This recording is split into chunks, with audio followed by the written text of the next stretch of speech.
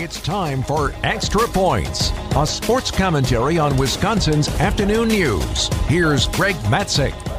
You want to take a stab at who the best bet is to win the postseason's title in baseball, commonly known as the World Series? Well, your answer might be whatever team knocks the Brewers out. Shortly after knocking the Brewers out of the playoffs in the wild card round, the Arizona Diamondbacks have caught fire. They have beaten the Dodgers 11-2, 4-2, and with a win tonight on their home field, they will eliminate the team with the best record in the National League. That's right, the Arizona Diamondbacks, a wild card team. Philadelphia pulled the trick last year as a wild card team, advancing to the World Series. Go back even further. Remember when the Brewers played the Washington Nationals in a wild card game in the nation's capital?